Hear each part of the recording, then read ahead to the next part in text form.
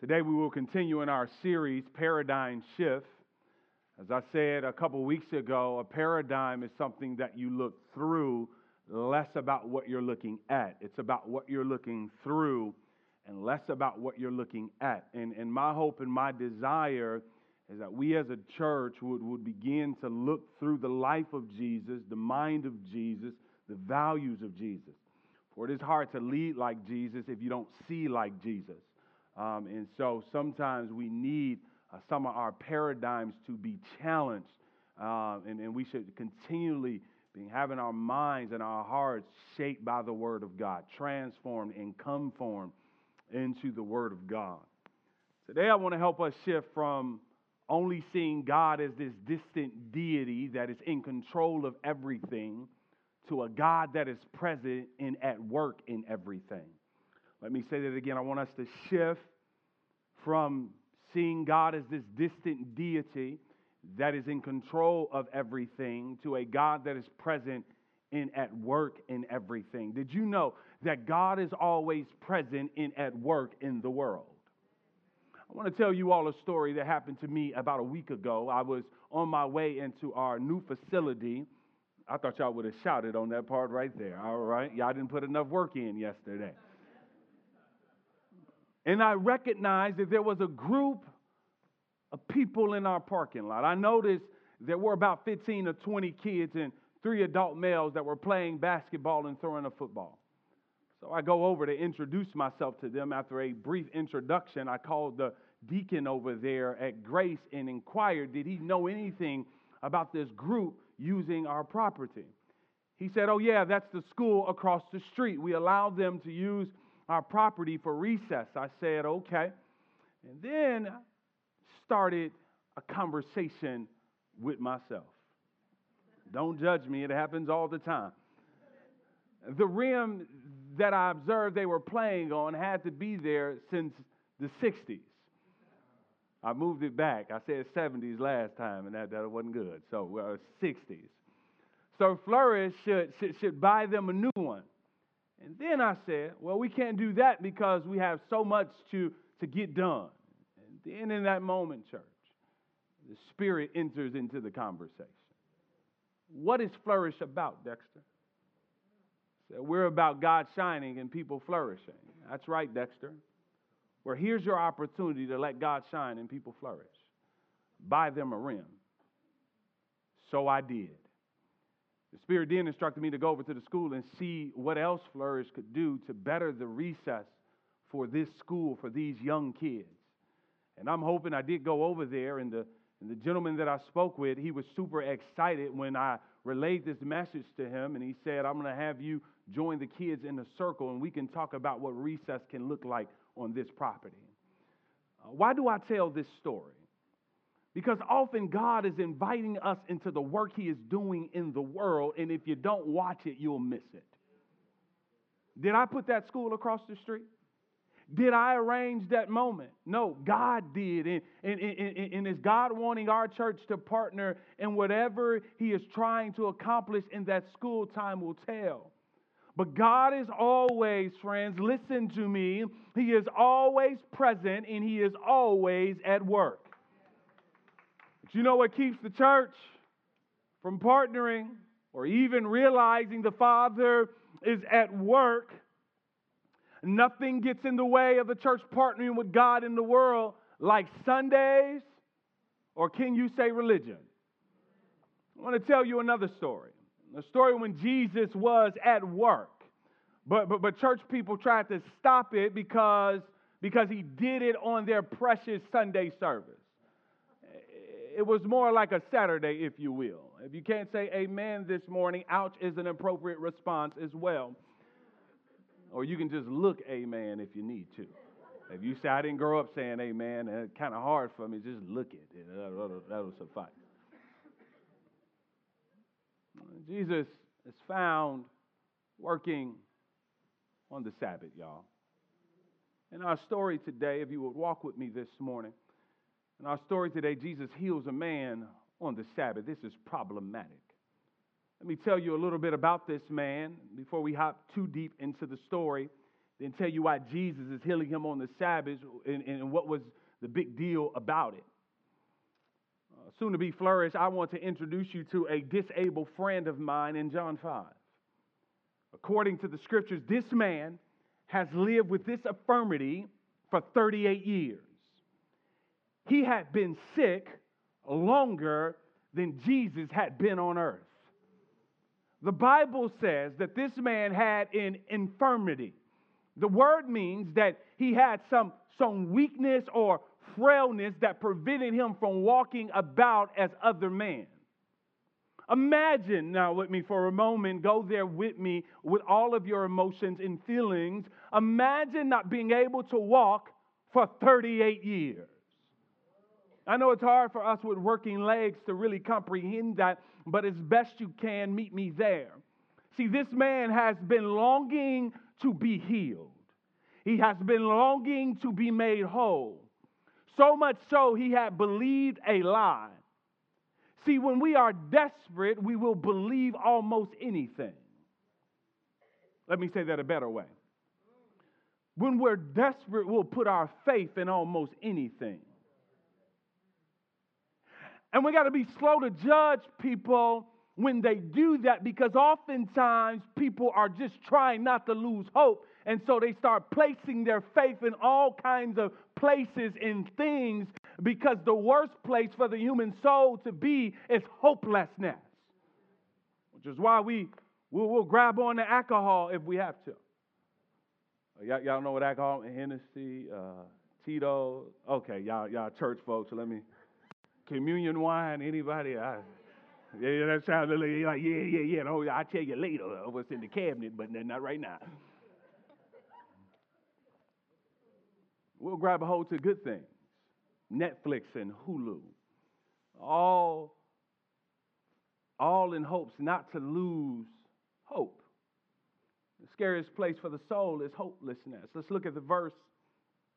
He says, now there is in Jerusalem by the sheep gate a pool in Aramaic called Bethesda, which was 5 roof colonnades. These lay a multitude of invalid, blind, lame, and paralyzed. One man was there who had been an invalid for 38 years. When Jesus saw him lying there and knew that he had already been there a long time, he said to him, do you want to be healed? Now I got to pause there because you don't ask sick people, do they want to be healed? Like that's going up to the hospital and ask somebody, do you want to be healed? The sick man answered him, sir, I have no one to put me into the pool when the water is stirred up. This is interesting because Jesus asks, does he want to be healed? And he starts talking about a pool. While I'm going, another steps down before me. The man is like, I want to be healed, but I can't get in the large tub. I hear there is healing in that water. No different in today's churches selling people healing water. Just stop by TBN, they'll mail it to you for exchange of some money. And so Jesus rose up on the man, not at church, but in the streets. And Jesus rose up like, what's up, homie? This is how I read it, y'all. I know you've been here a minute. You want to be healed? Bro, like, are you kidding? But Jay, I can't get in this pool. Jay is like, listen, homie, say less, I got you. That's how I read it. Listen, I'm going to get you straight. But I need you to know something. When I get you straight, bro, it's going to shake some things up. Jesus said to him, get up and take up your bed and walk. And at once the man was healed, and he took up his bed and walked. And it's about to go down now, y'all. Jesus fixes his eyes on the man who's been at the pool for 38 years, and Jesus is now getting ready to change his life upside down. And if I can park here for a minute, there's something about meeting Jesus that turns a life upside down. In a good way and not in a bad way. There's some folks in this room, when you encounter Jesus, he turns your life upside down, and you ain't been the same since. Because that's what happens when you run into the Lord of the universe. Friends, I want you to notice that when the man put his faith in the pool, no healing. But when he put his faith in Jesus, he was made whole. Jesus fixes in a moment what the man couldn't fix in 38 years. It's not just faith, y'all, but it's what you place your faith in that matters. Because you can place your faith on a centimeter thick of ice and say that it'll hold you up and your tail going to the bottom. The power is not in faith, but what faith puts its hope in. But for this dude, this is a good day. In fact, it should be a good day for everybody, right? When one rejoices, we all should rejoice. You know, but everyone doesn't rejoice when you get delivered. Everybody's not happy when you get set free, especially if it doesn't elevate their power and control. There's some folks that's not going to rejoice that you got free because it doesn't elevate their power and their control over your life anymore. Some people don't want to see people be free because their empire is built on certain individuals' oppression. But anyhow, Jesus does this, and my man is walking with his bed now, y'all. He's walking. I mean, y'all got to see this thing, y'all. I got this. This is like a changing table. Ain't nobody changed. No, I sanitized it. It's all good, y'all. It's all I had, you know. And so he got his bed, y'all. And me, you know, Mama Frida, this is just what I see in the text, you know. I like to bring it up. You know, I like to bring it up to, up to date. I see Crystal, him with his bed in his hand, listening to Outkast in the background, walking around the pool. Ain't nobody dope as me. I dress so fresh and so clean. Y'all could just keep looking at me. I know some of y'all don't know that song because all y'all listen to is 90.1 or 102.3. That's all right. But then as he's walking, as he's dancing, as he's singing, as he's celebrating, as joy fills his heart, because after 38 years, he is finally healed, and then all of a sudden the song stops. The skip in his step, it stops. The spring in his step, it stops. And he hears a voice yell from the other side of the pool, "Hey, yo, what are you doing with that bed in your hand, bruh?" Everybody says it's about to go down. Do you know, this is what they yell from across the pool, "Hey, you know it's illegal for you to be carrying that bed." Now, no, religion always notices the rules, but never the work of God. They always notice the rules, but they never notice the work of God. Religion likes to police the work of God. Can you see them today texting and posting, saying, "You ain't going to believe this"? Y'all know how people get. He think he all that, right? Look at him over there carrying that bed. Can you believe he or she had the nerves? They had the nerve, the unmitigated gall to get healed on a Sunday. They stopped the entire church service and started dancing out of nowhere. Can you believe this? They stopped the choir. They stopped the preacher. Now, if they would have did it at this service, that would have been all right. But during service, can you believe the nerves for real? Keep walking this text with me.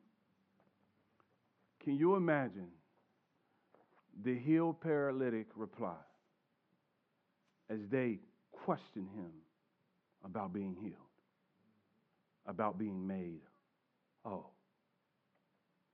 But see, he says, y'all don't understand. Let me explain real fast. I know that according to these man-made laws, I shouldn't be carrying this bed. I do understand that, but sir, I want to share something with y'all. You see, what y'all don't understand is I just been healed.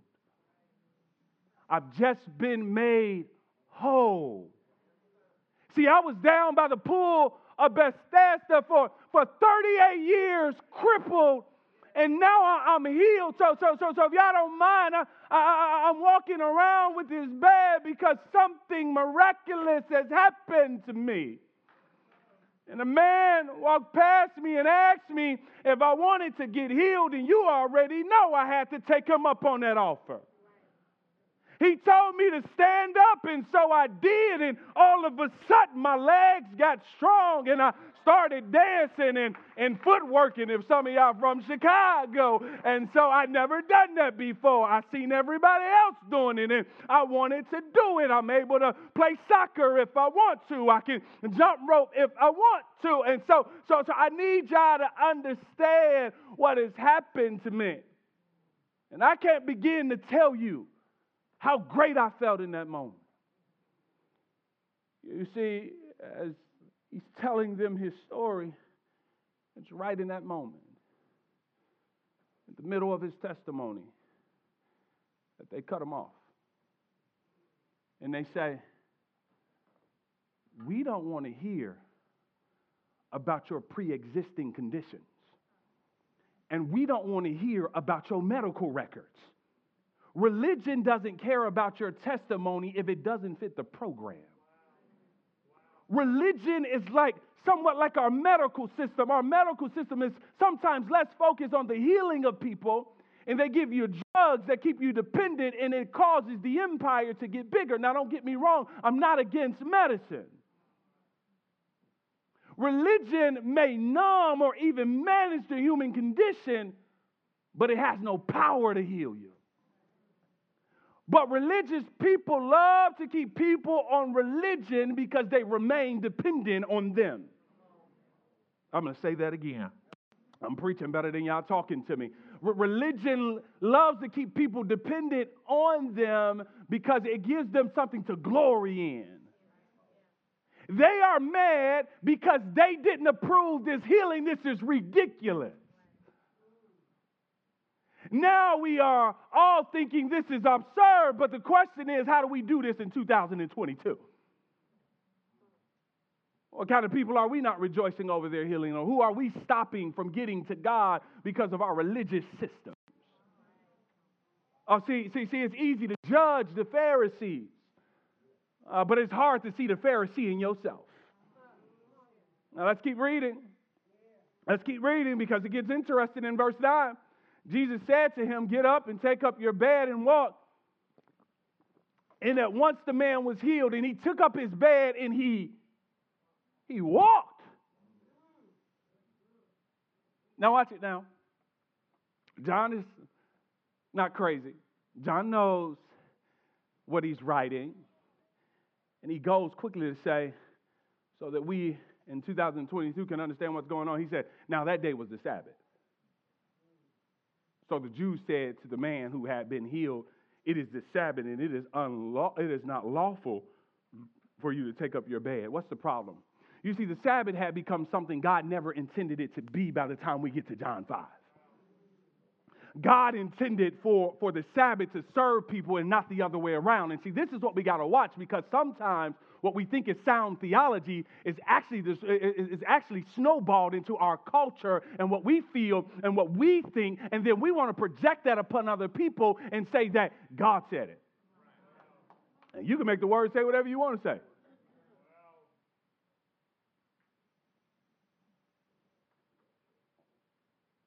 The Sabbath was meant to serve people, not the other way around.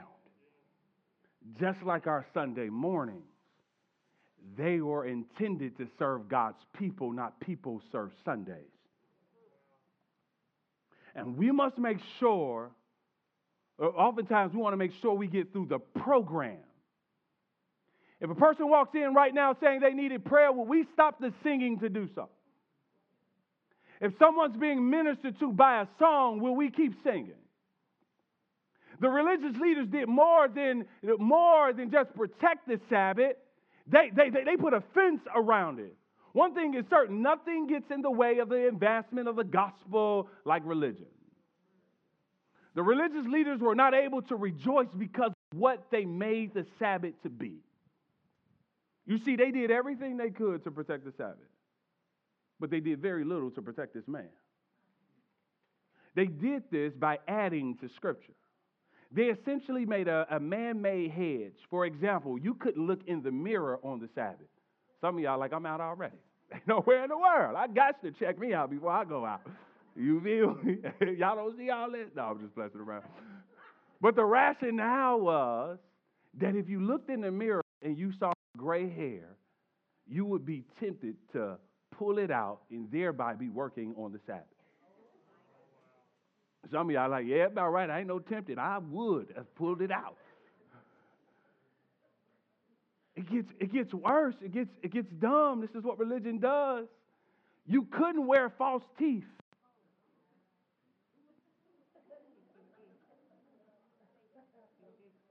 Y'all ain't gonna believe this one. You couldn't wear false teeth because they may fall out, and you would be tempted to pick them up, and thereby be working on the Sabbath. Now, if my teeth fall out, I'm picking them up. I don't care what it is. I'm not going to leave my grill on the ground. Ain't going to happen. You feel me?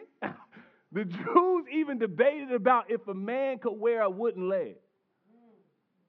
Namely, if his house caught on fire, could he carry a wooden leg? Religious people were excellent list givers and poor relationship builders. Jesus has told a man to carry his bed. Never mind, he was healed.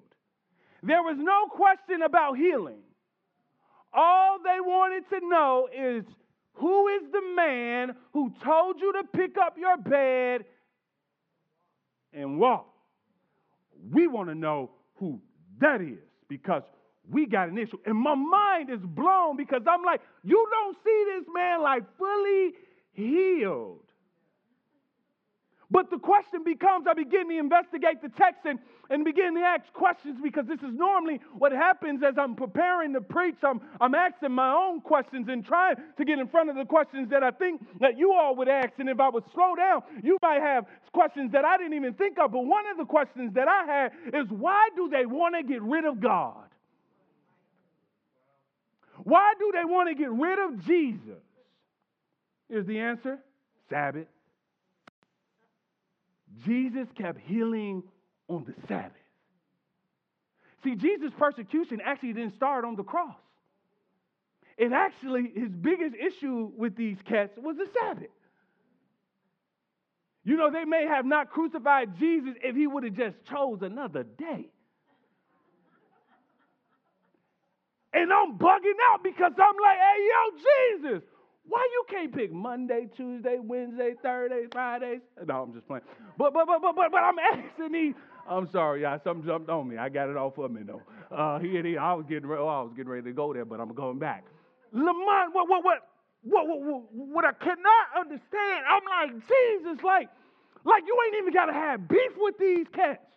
All you got to do is heal on another day, and y'all be legit. Y'all be straight. There will be no drama. You know, they may not have crucified him. So my question is, Jesus, why didn't you just choose another day? Instead of upset these dudes. It's like my son. I say, stop doing stuff to upset your sister. Please, any parents in the room, your kids, they be arguing about nothing. You like, just move over. Just pass the milk. That touched somebody in the room right there. They like, amen. I ain't getting nothing else you were saying, but he needs some milk. I'm not messing around. But they be fighting, and you just like, as a parent, you like, this real simple. You move here, you move there, and everything's good. And so this is how I'm looking at the text. Jesus, you go here, they go there, and we're all good. But why is Jesus picking a fight?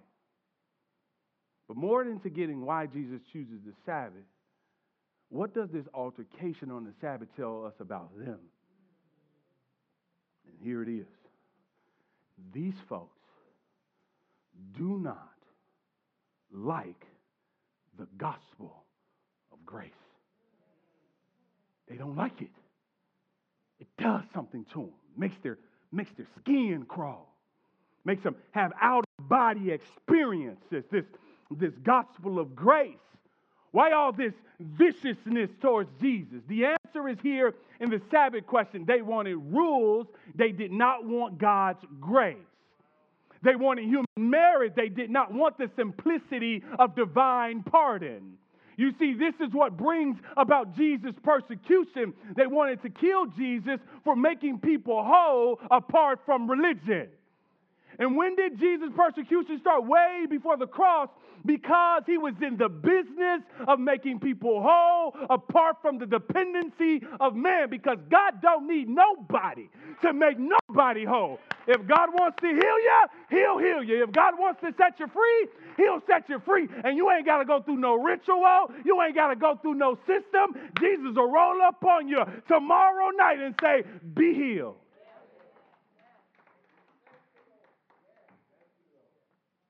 They didn't start having a problem with Jesus when they pulled out the cat o' nine tails. No, they started having an issue with Jesus when he started making cats whole.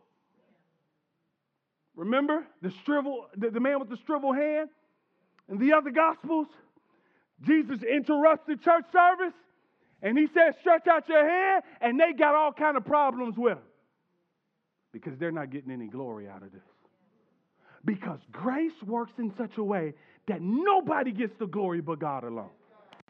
And if we're honest, sometimes that bothers us because we feel like we got to do something in order for God to work. Friends, God will die to make one person whole. They wanted to do something for themselves. If you continue to read through the book of John, you'll see that they were getting in their feelings because they said, everybody's going to him. Everybody's going to him. Now, here's the crazy part. Because y'all claim that y'all are in y'all positions to point everybody to God. But then God come and y'all made everybody going to God. You better watch yourself because some of the things you say that you're doing for God is sometimes really about you. And then God shows up and you ain't getting no glory. And all of a sudden you find out, oh, I thought I was doing this for the Lord. Religion seeks not only to control people, but it also seeks to control God. They wanted to manage the work of God.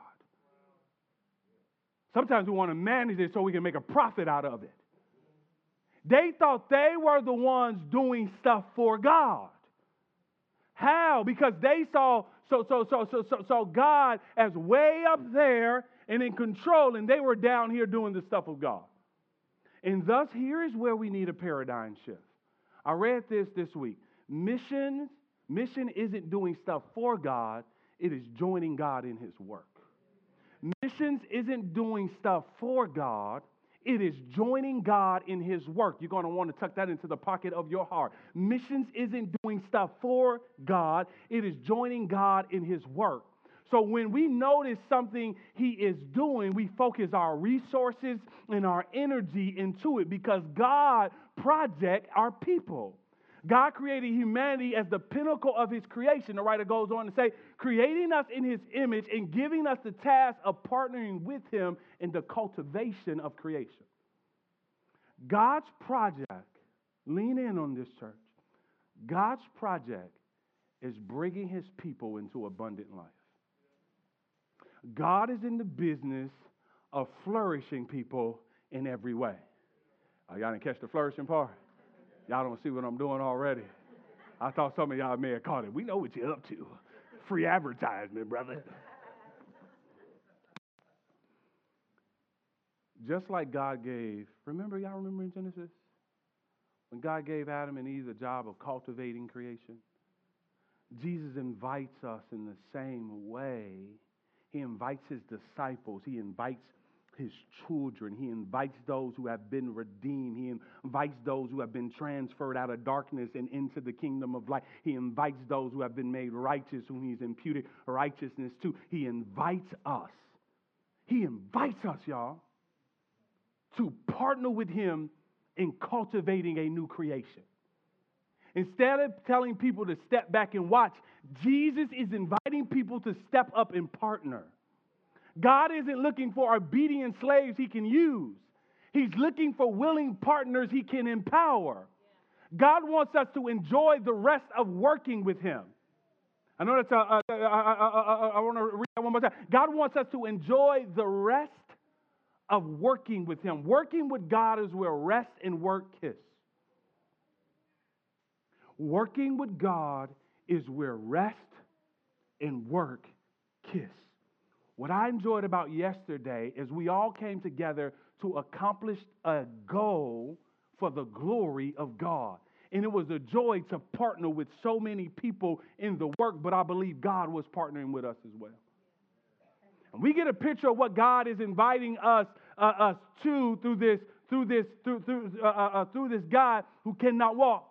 When Jesus meets this man, he is what? He's disabled and he cannot walk. He is desperate. No. No, he's desperate. The very fact that he is here at this pool in his condition is proof that this man is desperate for healing. Can you imagine him dragging his broken body to the pool every day? Not only is he desperate, but he's disappointed. And I pause to say that because that's something that we all can relate to. Being desperate and disappointed at the same time is a bad combination. And he tells Jesus that every time he is about to get into the water, someone else beats him there and goes away with the healing instead. Jesus, every time I try to get my healing, somebody else gets in front of me. And some of us can relate to that. God, I've been serving you. I've been going to church. I've been doing X, Y, and Z. And yet everyone else is experiencing something good. And I continue to come up empty-handed. What a picture of a sinner who is lost and separated from God by his sin. Regardless of what he tries, the sinner is still lost and unable to walk in the ways of the Lord. All of us, in one sense or another, we're like this lame man at the pool. We cannot walk. We cannot help ourselves. We are hopeless spiritually. We are crippled. The sinner may be able to put a good show and have all the appearances of being right with God. And don't we love to put on our mask and make people think that we're all right? But the fact remains that God knows the heart of the sinner. And he knows that the sinner is dead until he tastes the life that can only be found in the Lord Jesus Christ. But what do we do instead of turning to God? We drag ourselves around. And we cannot save ourselves. And so what do we need, Pastor?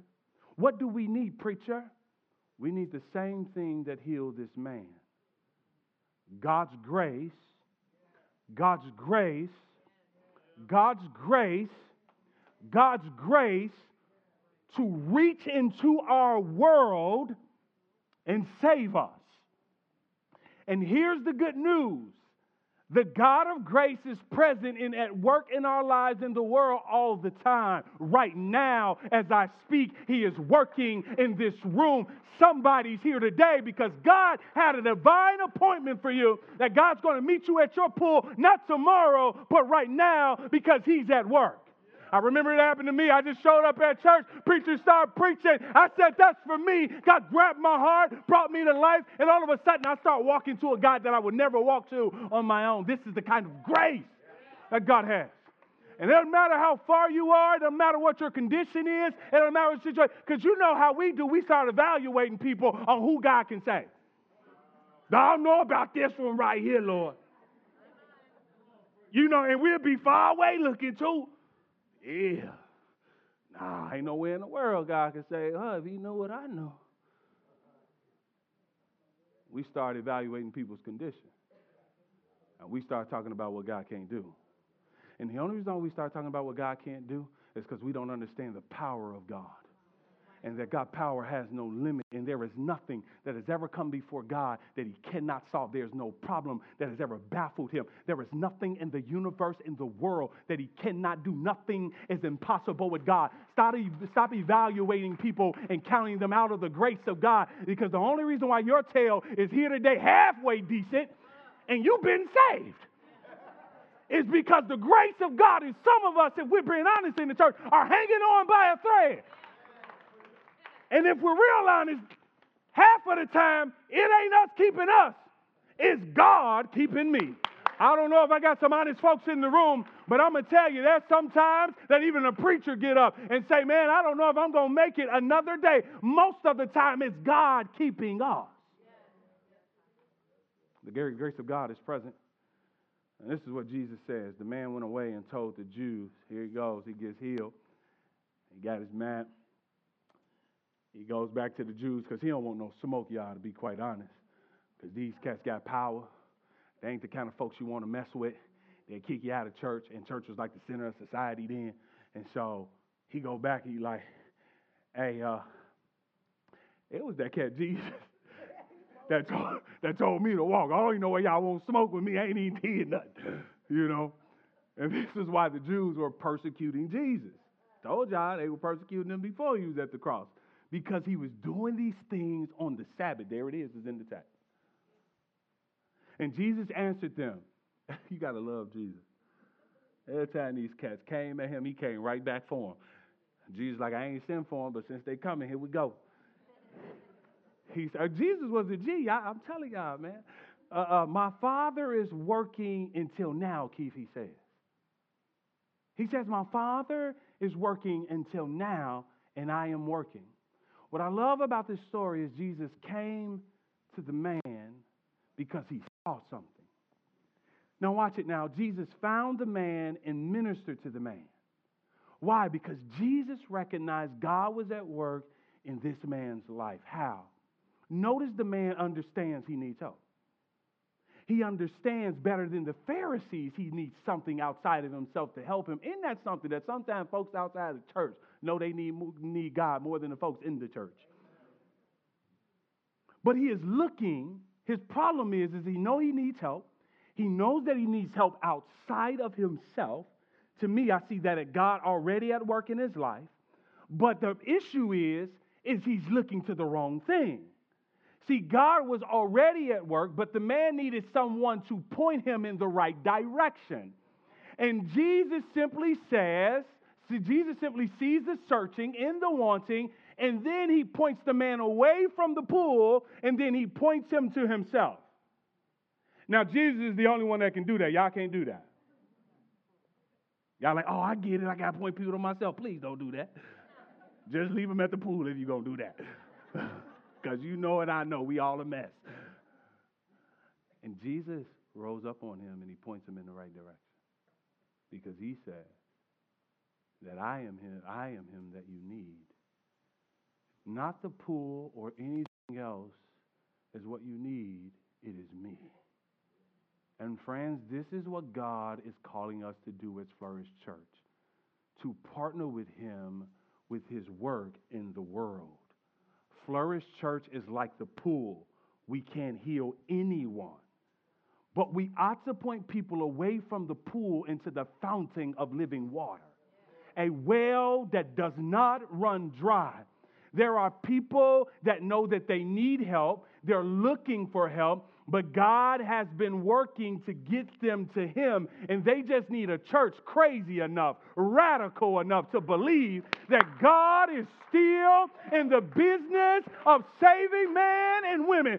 People need some folks that are radical enough to say, we ain't just thinking about Sunday morning and having our coffee and a nice building, but we realize that there's a dying world, that there's a dark world, and the same little light that God put in me, I'm going to let it shine so that others may know that there's a light out there. I'm just preaching to myself now because I believe that God is able to do exceedingly abundantly above all that we may ever think or even ask. I just believe that God is powerful enough, big enough, strong enough to do the exceedingly, to do the abundantly. And I came to tell you is that if you ever get on the same train as God, you'll experience some miracles in people's lives. There is nothing greater. There is nothing that will give you more joy than to see someone else's chains fall off of them. When did we stop rejoicing over people's chains falling off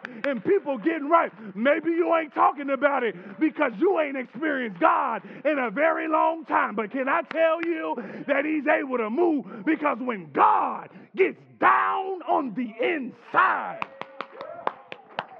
woo! When he gets down on the inside. No, I'm not talking about the outside. When he gets on the outside, you just know your Christianese. You just show up to church and nothing changes. But when he gets down on the inside, something begins to happen.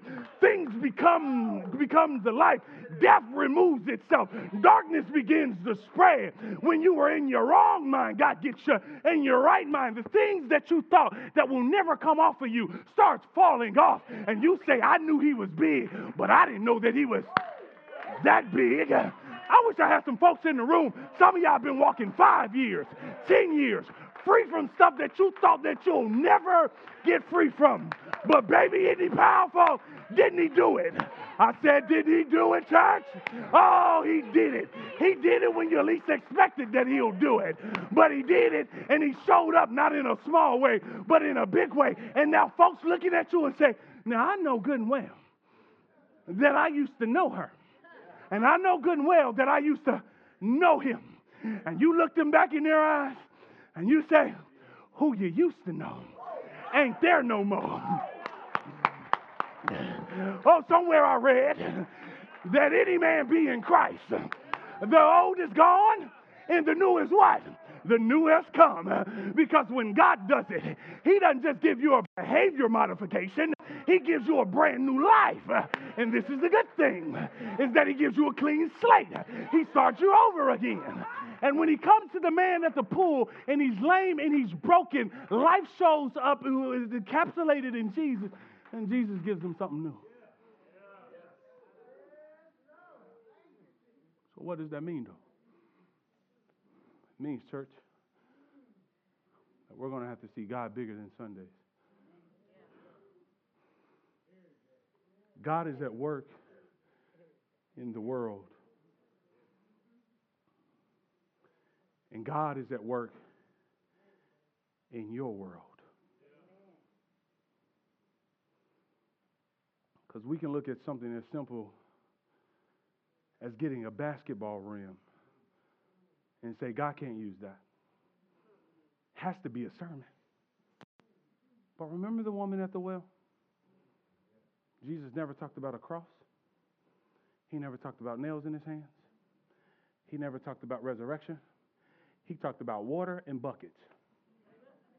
He took a mop bucket and he took water and he preached to her soul. So when we look out, do we see a God that can take basketball rims, mops and buckets, grass, hair, movies, and use them because he's at work in them?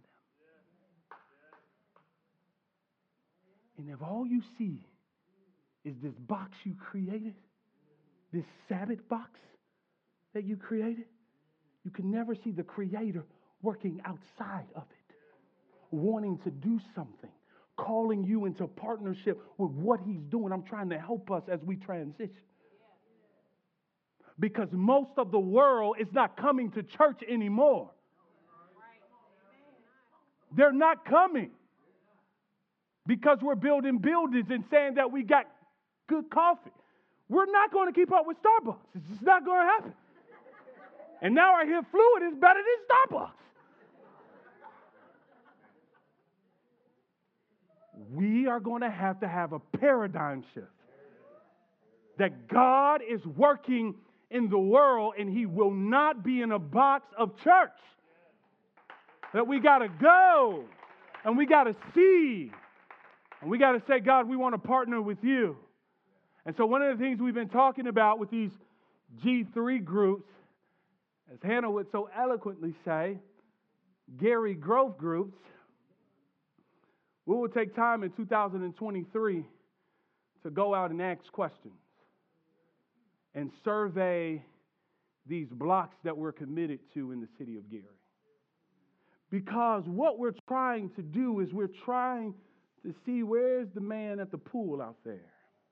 Where is the woman at the well? Where are the basketball rims? Because we want to discover how God is at work already in Gary. God's not going to start working because Flourish showed up. God been working way before we ever got here. And maybe there are more people sitting by the pool and stuck, but need to hear about Jesus. Or will we be a church that can't see past Sunday in our religion and miss the people at the pool? And so what would happen if the church goes out and just starts talking to people, finding out things about their lives? And then what would happen after we hear them and we listen to them, then we say, let's commit this to prayer. And then we say, Holy Spirit, show us where you're at work. And then we say, Holy Spirit, give us resources and give us confidence and give us faith to then go be the answer to some of these things. And then, Holy Spirit, as we go, because sometimes we'll get nervous and we don't want to talk to people. Some of us, we hate talking to folks. But would you give me the boldness and the courage of a lion so that I know that it's you at work in me? And would you help me not to pass up these moments that you are working? And Lord, would you use my mouth? Would you use my life? Will you use my hands for your glory so that others may pick up their mats and begin to walk with you? Because I believe that they're waiting. Listen, God doesn't just want to use you. God wants to partner with you. And he's inviting us into his kingdom work. So don't just say, I love what this one article says, don't just say, God, use us for your glory. Instead say, God, we want to partner with you in your work. Do not say, God, use people in his kingdom. Instead say, God, call people to partner with you in your kingdom. Don't say God wants to use us for his purpose. Instead say, God is inviting you to partner with him in a new creation. And see, often what God does is do things that is far beyond what we can conceptualize on our own. The worship team is coming back at this time. See, often we want God to give it to us straight. We like, God, just make it plain. Just tell me what you're doing. We want a clear vision. We want to know the 10 steps to reach a neighborhood. We want to know 10 years from now how God is going to work. But friends, partnering with God in his work is up and down, around and round. As we follow the ways of grace, we become like a crinkle wall. I'll leave you with this delightful thing I found about this week. They call it a crinkle wall. There's an unusual type of wall built in a serpentine shape which provides greater strength than that of a straight wall of the same thickness of bricks. And friends, working with God is crinkly.